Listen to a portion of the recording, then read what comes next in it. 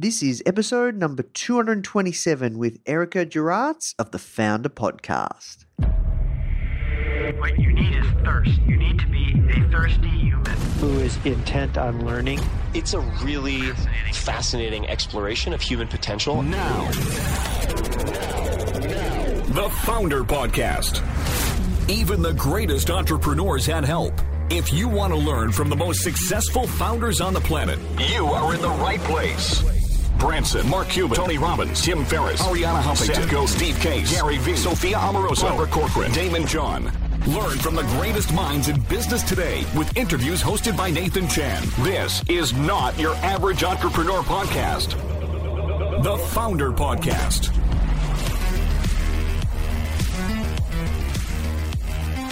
Hey guys, thank you so much for tuning in. Before we start today's episode, I just want to let you know that our goal at Founder is to help entrepreneurs succeed however we can by giving away high quality content in the form of interviews, blog posts, podcasts, YouTube videos, you name it. We put out so much content to help you.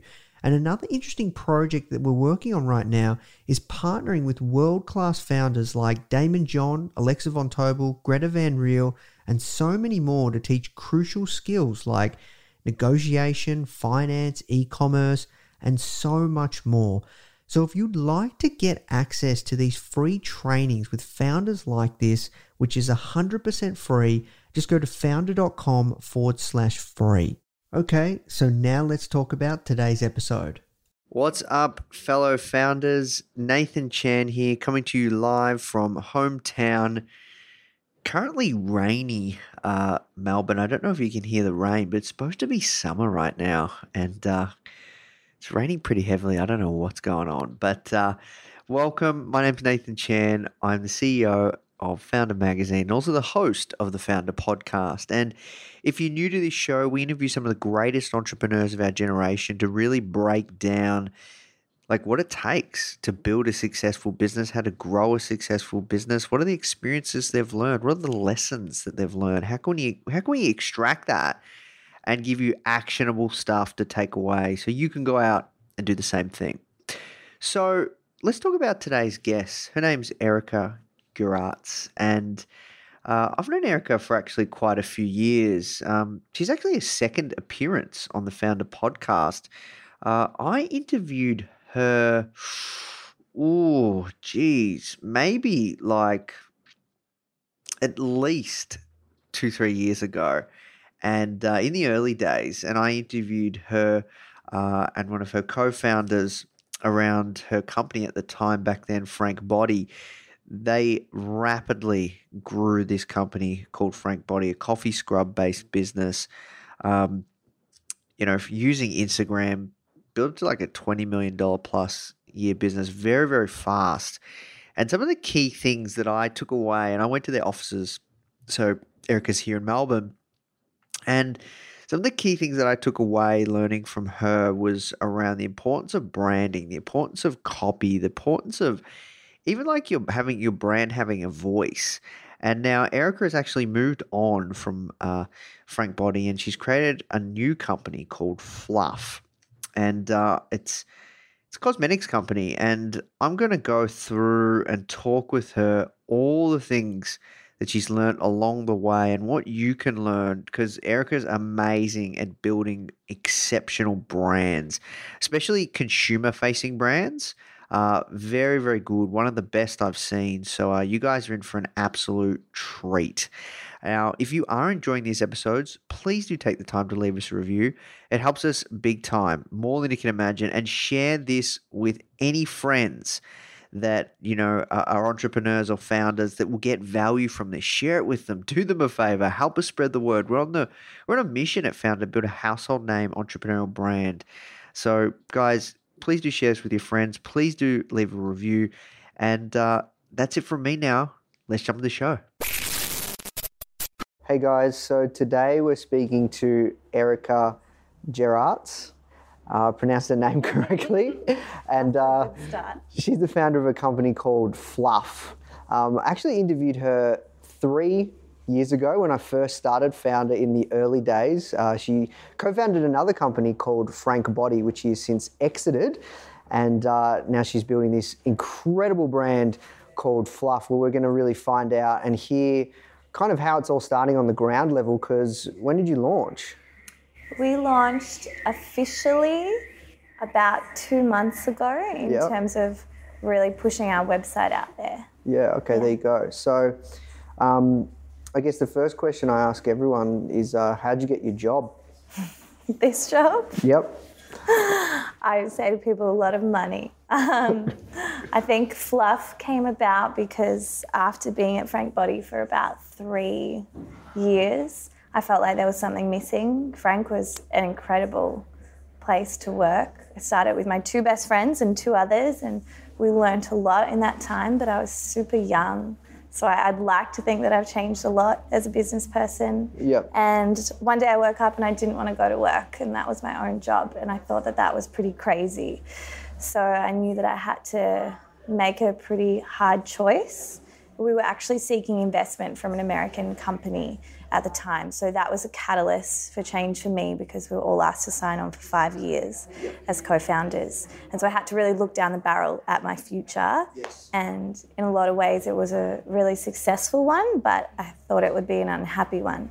So I made that call, and it was super hard to have that conversation with the 2 girls that I started Frank with, but I had to do it.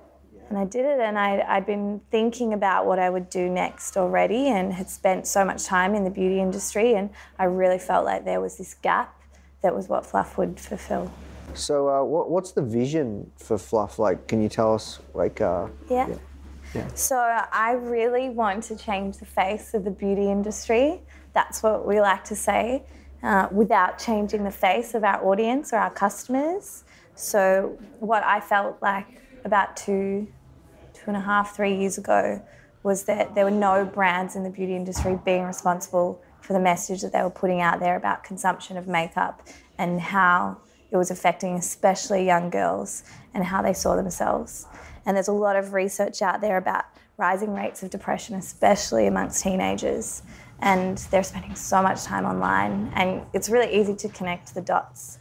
And for a lot of brands who are driven by profit, they're just pushing out product after product and telling girls to wear more, whereas we really want to tell girls to feel more comfortable with themselves. And the makeup can be fun. It's great, but it's not necessary. It's just an addition. And that's why we called it Fluff. Gotcha. So you launched with 1 product.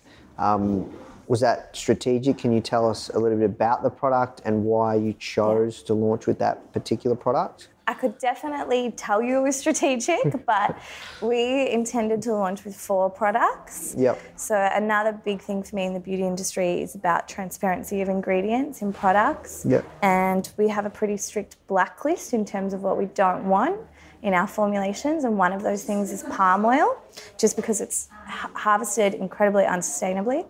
And so our biggest problem, however, is that most manufacturers use palm oil in beauty products. It's a base ingredient. There's nothing wrong with the ingredient in itself, in how it performs, or whether it's not bad for your skin, but just in terms of how it's harvested. And it's a big concern for our audience as well. But that's something that we've had to compete with our manufacturers, in terms of making them understand why we don't want to have it in our products. Yep. And getting them on board. So we've been able to take it out of our first product, our bronzing powder. Yep. And then we're still working through formulations for mascara and a lip product. Yeah, but that's wow. the biggest thing. Once you take out palm oil, you need to reformulate, and you need to find substitute ingredients. And then you still need the product to perform. Yeah, so you have wow. to make a compromise at some point. Gotcha. So to actually manufacture this product, or the series of products that you're envisioning, is going to be quite expensive, right? Like, are you manufacturing locally or overseas, or? So when I first started working on Fluff, I really wanted to work with Australian manufacturers. And with Frank Body, we had an incredible manufacturer here in Australia, but cosmetics is a little bit trickier. Yep. And the best cosmetic manufacturers are actually overseas in Europe. So we work with manufacturers in Italy and with Germany. Basically, once you put a brief out for a product, you get sent a lot of base formulas to work from. And if it's a mascara, we might find that the best ones come from Italy, or say eyeliner products come from Germany, and we work from there. So we make tweaks We either add specific care ingredients or we take out ingredients that we don't like, and then we do a lot of testing. And then when you talk about the testing and the formulation, you're not doing it here, you're just going up and back and saying, hey, try this, and they send you a sample, and then, hey, try this, they send you a sample, right? Yeah, so we talk to them just online at the moment. We've gone to Hong Kong for packaging expos, which is really interesting. And once I think we develop a really great relationship with the different manufacturers that we're working with, we'll go over to see them. And I think a big thing for me as well is making sure that we're happy with how they work, their processes, their factories, how they treat their staff. So that's something we want to get to. But again, like, these sort of things cost a lot of money, take a lot of time. Yeah. This is where we're starting. Yeah. And we'll keep going from there. I see. So you raised, are you able to share how much you raised? Is that, no? Yeah. It's fine. We've raised to date about $710,000. Yep. So I put a fair amount of my own money in after leaving Frank Body. Yep. And then I always knew that I wanted to raise because I had really big ambitions for what I wanted this brand to be. Yep. And I knew that I wouldn't be able to do that without money. Yes. With Frank Body, we started that brand with maybe like $7,000 because we were making that product by hand out the back of Steve's cafe kitchen. Yeah. If we got one order in, we would make that one scrub. But it's not the same with cosmetics. You have minimum order quantities of anywhere between 10 and 20,000 units. So straight off the bat, you have a lot of costs going into your product development. Yep. And then we wanted to make a product that had value to it. There's a lot of shit cosmetics out there, to be honest. And I don't really think the world needs more makeup, but I think the world needs better makeup and better brands. And why do you care about this problem so much? It's funny, a lot of people have asked me that, and I think as we have developed the brand and the more we looked into it and the more we researched, because we were talking to our customers for about 18 months, trying to figure out what their issues with the beauty industry were. And the more girls I spoke to, the more I could relate in terms of what they had gone through growing up, because I'd been through it at the same age, yet they have so much more noise in terms of the media that they consume. When I was a teenager, I just essentially had Facebook. Yeah. And I'm 29. I've still got my issues, but I can't imagine how hard it would be for a 16 to 18-year-old now with all of the noise that they have. And Kardashian culture, like the Kardashians? It's pretty crazy, and I think that we can laugh about it, right, and brush it off, but I don't think we yet even realise the impact that it's having on consumers or on the mindset of everyone. So that's sort of what I care about, is changing this sort of awareness of everyone about makeup and consumption of brands as well. Yeah, wow. So you've raised the capital, you've got your MOQ, launched 2 months ago. It took around 18 months to get that product ready. Yeah. Talk to us around the customer development standpoint, because I think one thing I've found from my journey and experience is really the most successful companies are the ones that have the most superior product. And so often people want to create a product or a service where they think it's great and they don't do the time to actually find out if it's a problem that people want solved. So you've spent a lot of time speaking to people. You've got this showroom strategically to be able to speak to people and have that customer-facing brand. For somebody that's looking to start their own physical product brand or any kind of product, like, talk to us around what kind of questions are you asking people? How did you go about and say, okay, and find out this is the problem I want to solve? And like, how many people did you speak to just on volume? Like, can you talk to us around that customer development phase and how you've worked out this is something that needs to be out there? So there's like so many things that I can answer off the back of that. We spoke to or have about 100 girls that we speak to regularly across everything from our marketing to our product development, to our message, to our customer service. Any customer touch point, we talk to these girls across. So one of the biggest things for me was being able to talk to girls face to face. Yes. Even before we opened this store, Yep. which is why we started with my 3 cousins. Actually, we were very much like a part of our initial brand development, because they were of this age group that we were looking to speak to. And I just asked them to introduce me to a friend. Yep. And then again and again. And what would you great. ask? What kind of questions? Like, so you meet your cousins. younger friend, like what kind of questions are you asking them? So our biggest thing, we've just said that we wanted to discuss beauty with them. So we would ask them about their current consumption of beauty products. Yep. We really wanted to know what products they were using the most. Yes. And it's, I guess, a common sort of thread that most girls and women will use a mascara, some kind of lip gloss or lip balm, Yes. and a foundation product. Then we wanted to know how often they were replenishing those products. Yes. So then you start to get, I guess, an idea of your business model and your, I guess, retention and when your customers are going to be returning. Yes. We wanted to know how much they were paying for products. Yep. We wanted to know how much they were earning. We wanted to know who was buying the products. Was it them? Was it their parents? Were they using credit cards? Were they buying from a store? Were they buying online? Did they buy from indie brands that they couldn't find in Australia? Were they still happy to buy pharmacy products?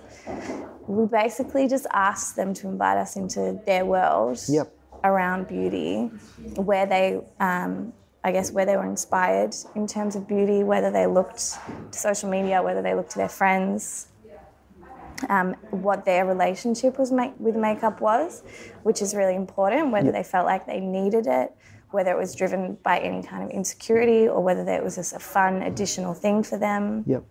We had so many questions, and we still do. Every time we're developing a new product, we get them to come in and try it. And what's great about the demographic that we're working with is that they're so honest. Yeah. They can really see through bullshit from a brand. So we get this incredible insight as to what they expect. Yep. And for us, that just becomes the standard.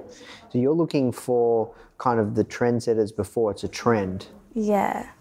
I guess you could say the first follower. Yeah, because like they say when it comes to like building, like starting a movement, you have those indie kind of people, the people that it's not cool yet, but they're doing it or they're using it, and then eventually there's a tipping point where it becomes mainstream. Yes, definitely. Yeah. And a lot of people ask, if we're working with influencers or who's a celebrity that we want to represent the brand. Yeah. But we're just not there yet. And I'm not being a jerk when I say to you, you won't know anyone that we're working with, but you wouldn't, because it's Sarah from that high school around the corner who has maybe 200 followers who are her friends. Yeah. But she has an incredible influence over them. So we're really, really working with like small groups to get as much feedback about the product, get as much feedback about the brand, so that we know when we do push out or if it does kind of hit critical mass, that we have a really strong foundation to go from. Yeah, I think that's really smart. Like I think, like I said, it comes back to having that the most superior product out there, and you guys are just going really, really deep on that customer development, really knowing your target market and who you're speaking to, and tailoring everything around that. Yeah. And so just coming back to those questions you were asking, so is that where you had the idea for the 4 staple products that you wanted to launch, because those were the key things that this target market of girls was using? Yeah. In terms of our sort of product SKUs, we like to call it a foundation without a foundation. Yep. So in terms of it's the base of what you might use if you're going to go out. Yep. But we sort of are quite against foundation products for now, just because they more have or serve the purpose of covering up as opposed to just showing who you are. Yep. So, yeah. Oh, okay, interesting. So talk to me about this influencer piece, because it's something you're quite passionate about. Like at Frank, you guys work with like Jen Selter, you spend a lot of money investing in influencer marketing. You guys were on the forefront of that trend, especially here in Australia. Like, in Melbourne, you guys were kind of known, and sounds like you were probably leading a lot of that charge, known for utilising influencer marketing, especially through social media, to amplify the reach and word of mouth of a brand, right? Now you're actually kind of done a full 360 and you're not that interested. Why? You said you think it's a sinking ship.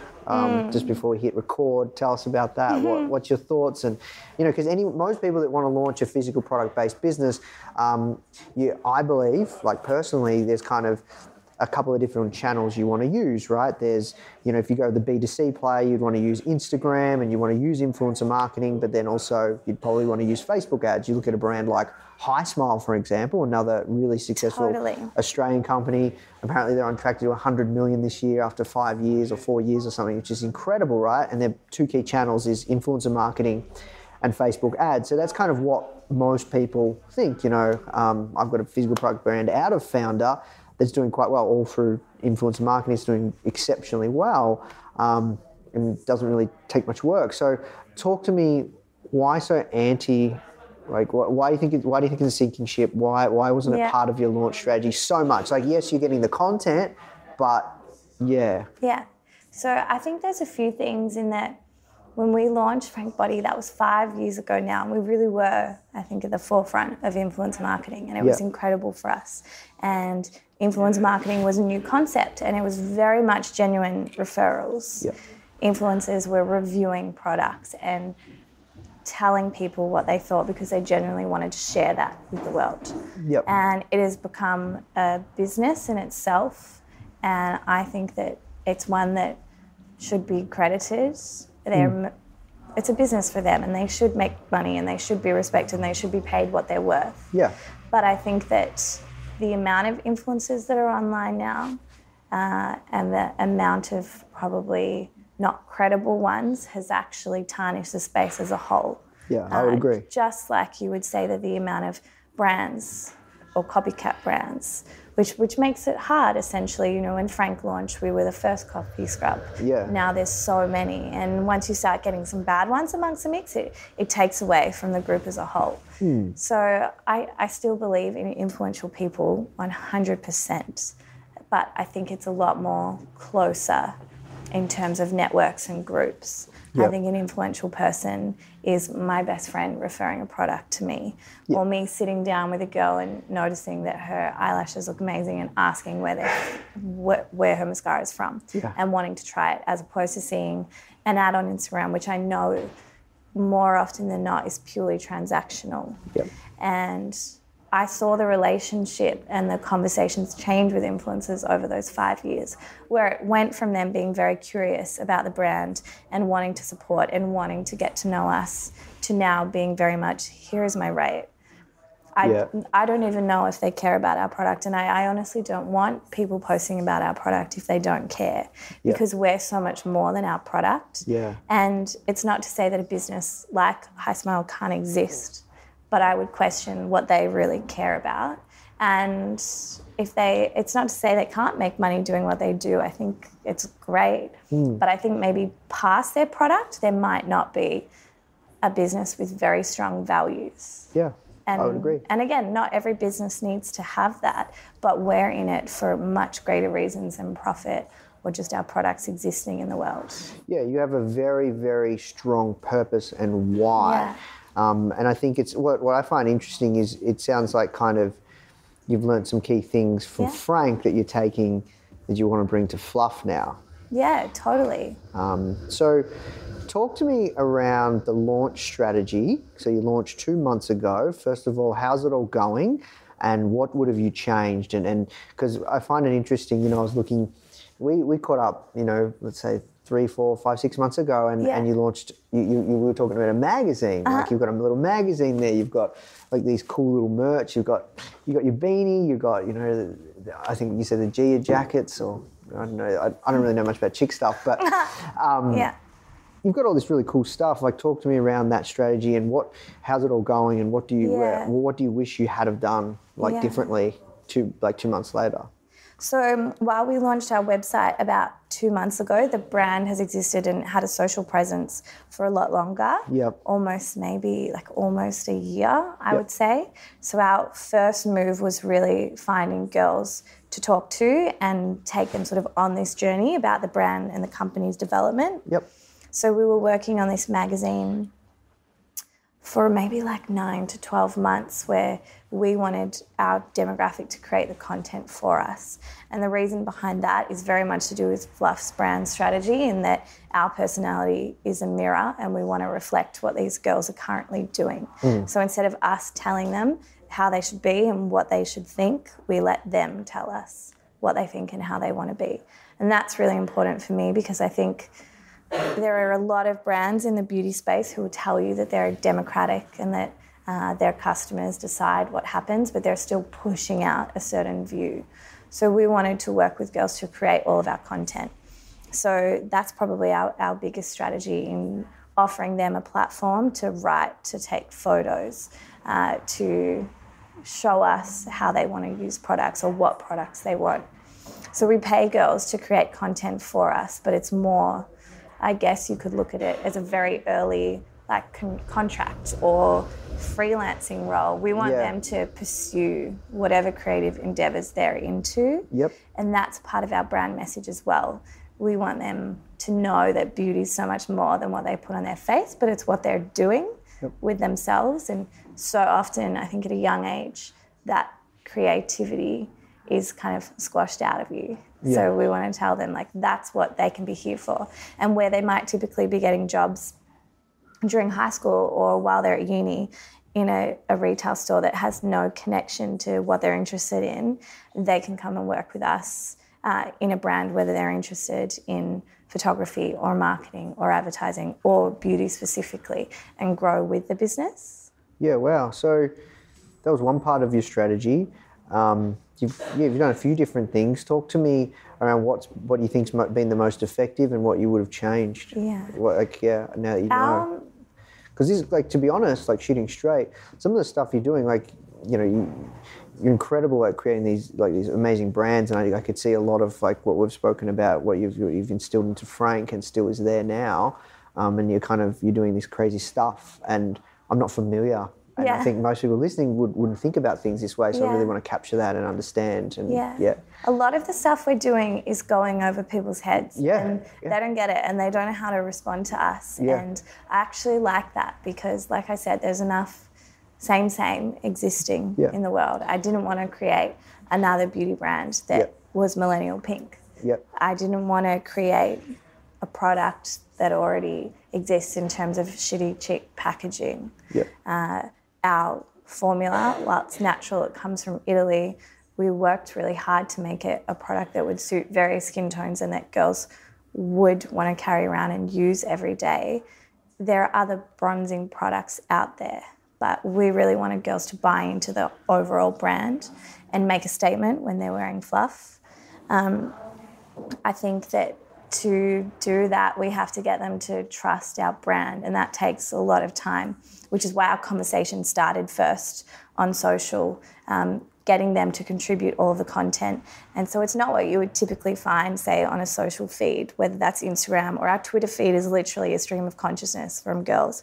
We pull content from all of their conversations, whether it's Tumblr, Twitter, Instagram, and repurpose it, which is great for us, but it comes out as this scattered kind of conversation that not many people get, but they relate to it because it's very much the inner workings of their head.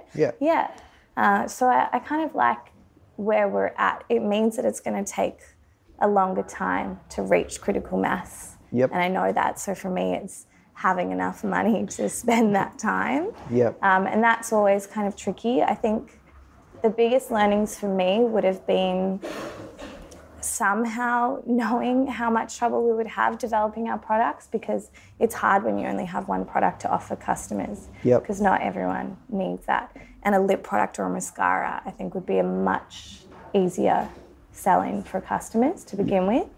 But, could we have predicted that after 18 months we'd still be battling with manufacturers to remove palm oil? I don't know. That's kind of hard. So that's a big thing for me. This space that we're in was exactly what I wanted. It came up pretty early in the piece, so you're spending a lot of money on rent, spending a lot of money on wages as well. But again, we thought we were going to launch in February, and then we thought we were going to launch in July. This is a year ago. It takes time. And a lot of people have said to me, whatever date your launch is, add on double a year. Double it. Like crazy. But that's what happened for us. So when it comes to, I guess, copy, that's something I've always noticed you're really good at. Thanks. You're welcome. If somebody wants to kind of have a strong voice or have a voice for their brand that gets cut through. So what you're doing, I think it's moving towards more on the side of getting cut through because it's different. You know, when we put out content with Founder, I always think about the design and how can we create something cool that's a little bit funky, that's a little bit edgy, that if someone walked past or saw it or come across their screen, they're going to take a second look, which is essentially what you're trying to do, right? Yeah. So, you know, when it comes to brand voice and conceptualizing and coming up with a great brand, I think that's something that a lot of people discount. They don't put the time and effort into it, and I think something that you do really well. Yeah. So what kind of advice would you have? How would you recommend to somebody that's looking to start a brand that could be recognised and could have a strong voice? And I think the first thing that I would say is that it does take time. And if you don't know who your customer is, you won't know how to speak to them. And people avoid spending that time talking to their customers and looking at their whole world, like what other brands are they looking at and how do those brands speak? How do they talk to their friends? We really carefully studied for a long time how these girls were talking to each other because we knew that that's how they would want a brand to speak to them because they see through all the shit of brands. They would just know if we were trying to be anything other than us. When it comes, one thing I'm always fascinated by as well is we've never raised any capital, so I don't really know that world. But when do you plan to be profitable and how do you know when to focus on profitability and when to just focus on growth? And then because you've got to weigh up, like let's say you raise another $500,000, right, or $1 million. Obviously, you're going to put those funds into stock because you need to do the other three items, so you have a nice foundation. But then you're probably going to want to hire some more staff and put some more money into customer acquisition on the Facebook front. But then, at what point do you know, or when do you plan to focus on profitability? Yeah, it's so interesting, and what I've been learning the most about in the last year, and especially probably the last 6 months, is as we've had product delays and had to spend more time without a product on the market to sell and burning through more cash, you really have to start prioritizing and thinking about where that spend is going. And especially for a brand like us, where we want to do a lot of cool things and cool things cost money, we have to rein it in and decide like what is the strongest play for us. I think that for me, we know that our brand story has to come first. We have to get this message right because this demographic, they need to trust us and feel like we get them. And if we cut corners, they'll see through it and they'll just move on to another brand really quickly. So we mapped out, I guess, a timeline to know when we would have to sit down and be like, is this resonating or not? And what do we do next? And there's always going to be a lot of trial and error, I think, or trying things with messaging. We're doing a lot of paid spend at the moment to get people to consider the products and the brand and to, I guess, just raise general awareness about what we're doing. And that is always going to take a long time because we have to tweak our messaging, tweak the visuals that we put out, just get feedback on what works and what doesn't. And you can do a lot of research into it and think that you know how your customers are going to respond and then just get a different answer. And then you've got to kind of just be able to work with that and keep going. So do you think you've got the brand messaging right? I would say with this small 100 girls that I really wanted to start with, and I feel like once you find those first 100 fans, then you work from there, and it seems to really resonate with them. Because of my past experience, I have a lot of an older demographic looking at us, and it doesn't sit right with them, and sometimes it's hard to not let that affect you, especially when we're talking to media who are focused on that older demographic, say a millennial. So if it doesn't sync with them, they think they're potentially not going to push it out. So that's why I know that it's just a longer play for us, and potentially why we need to make sure that we're making decisions that conserve our cash Yep.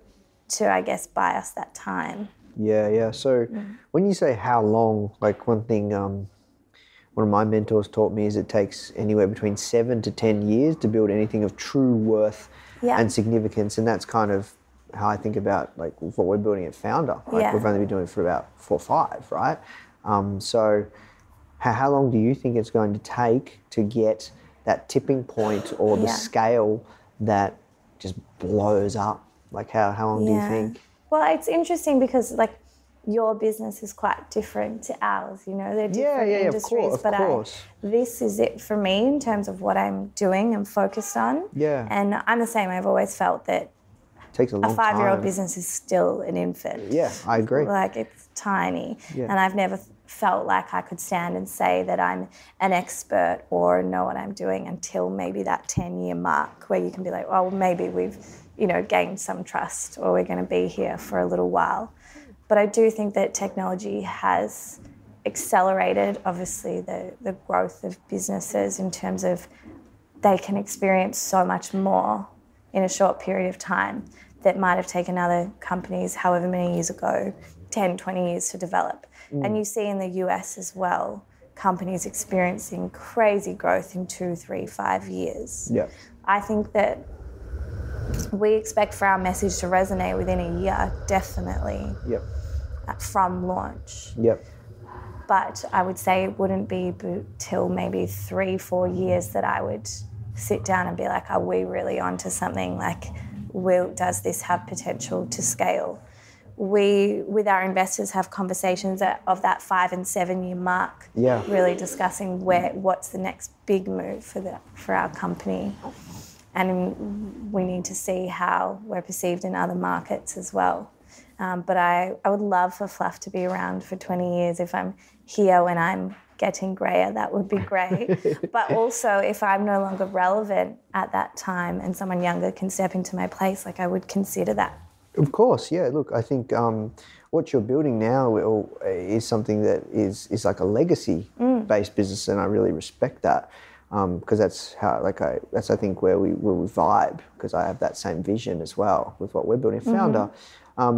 I guess kind of the reason for my question before is because I remember trying to think back of when I first started Founder, and I also think like the people that are watching this, they probably may have just launched something, and I remember that feeling, that thought of like, oh, like I can't wait, you know, I can't wait until it takes off, or I can't wait, like we're getting closer, like just step by step, and we're at a point now where I still get excited. I'm like, I can't wait, but it's kind of like, yeah, like we're onto something, you know? Do you feel that? Like, I can't wait, and that hope and anticipation, like you're not, it's like a good frustration. Totally. Yeah. Or I like the term eustress, where it's stress that motivates you and drives you. So we definitely have moments where we know we're onto something, that our message resonates and that we are in some ways ahead. Of everyone else, so we know that it's going to catch up. Some days it can feel really lonely and stressful, and we maybe feel like we're too ahead. And that it's just going to go over people's heads in a way. But I think that for me, I knew that this was going to be a longer play, and I want to know like who is going to be the next L'Oreal, who's going to be the next Maybelline or Estee Lauder. There has to be a brand that takes hold like they did, or is around for 20, 30 years. And we see a future for Fluff in that regard, definitely. There are some big brands in the US that are making plays similar to how we want to progress. And I think that's great. We just have to see. Yeah, well, look, we'll work towards wrapping up. Kind of a couple last questions. First question is, what have you had to sacrifice to get where you are today? What have you had to give up? Because I think you've had an incredible amount of success in your journey as a founder, and you're kind of on your next stage of your journey, which I think is really exciting. And then lastly, where's the best place people can find out more about yourself and your work? So what have I had to sacrifice?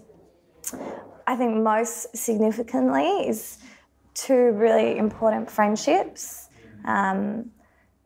that I had made over a long period of time, and making the decision to leave Frank Body affected that, which was hard for everyone and very much a sacrifice on everyone's part.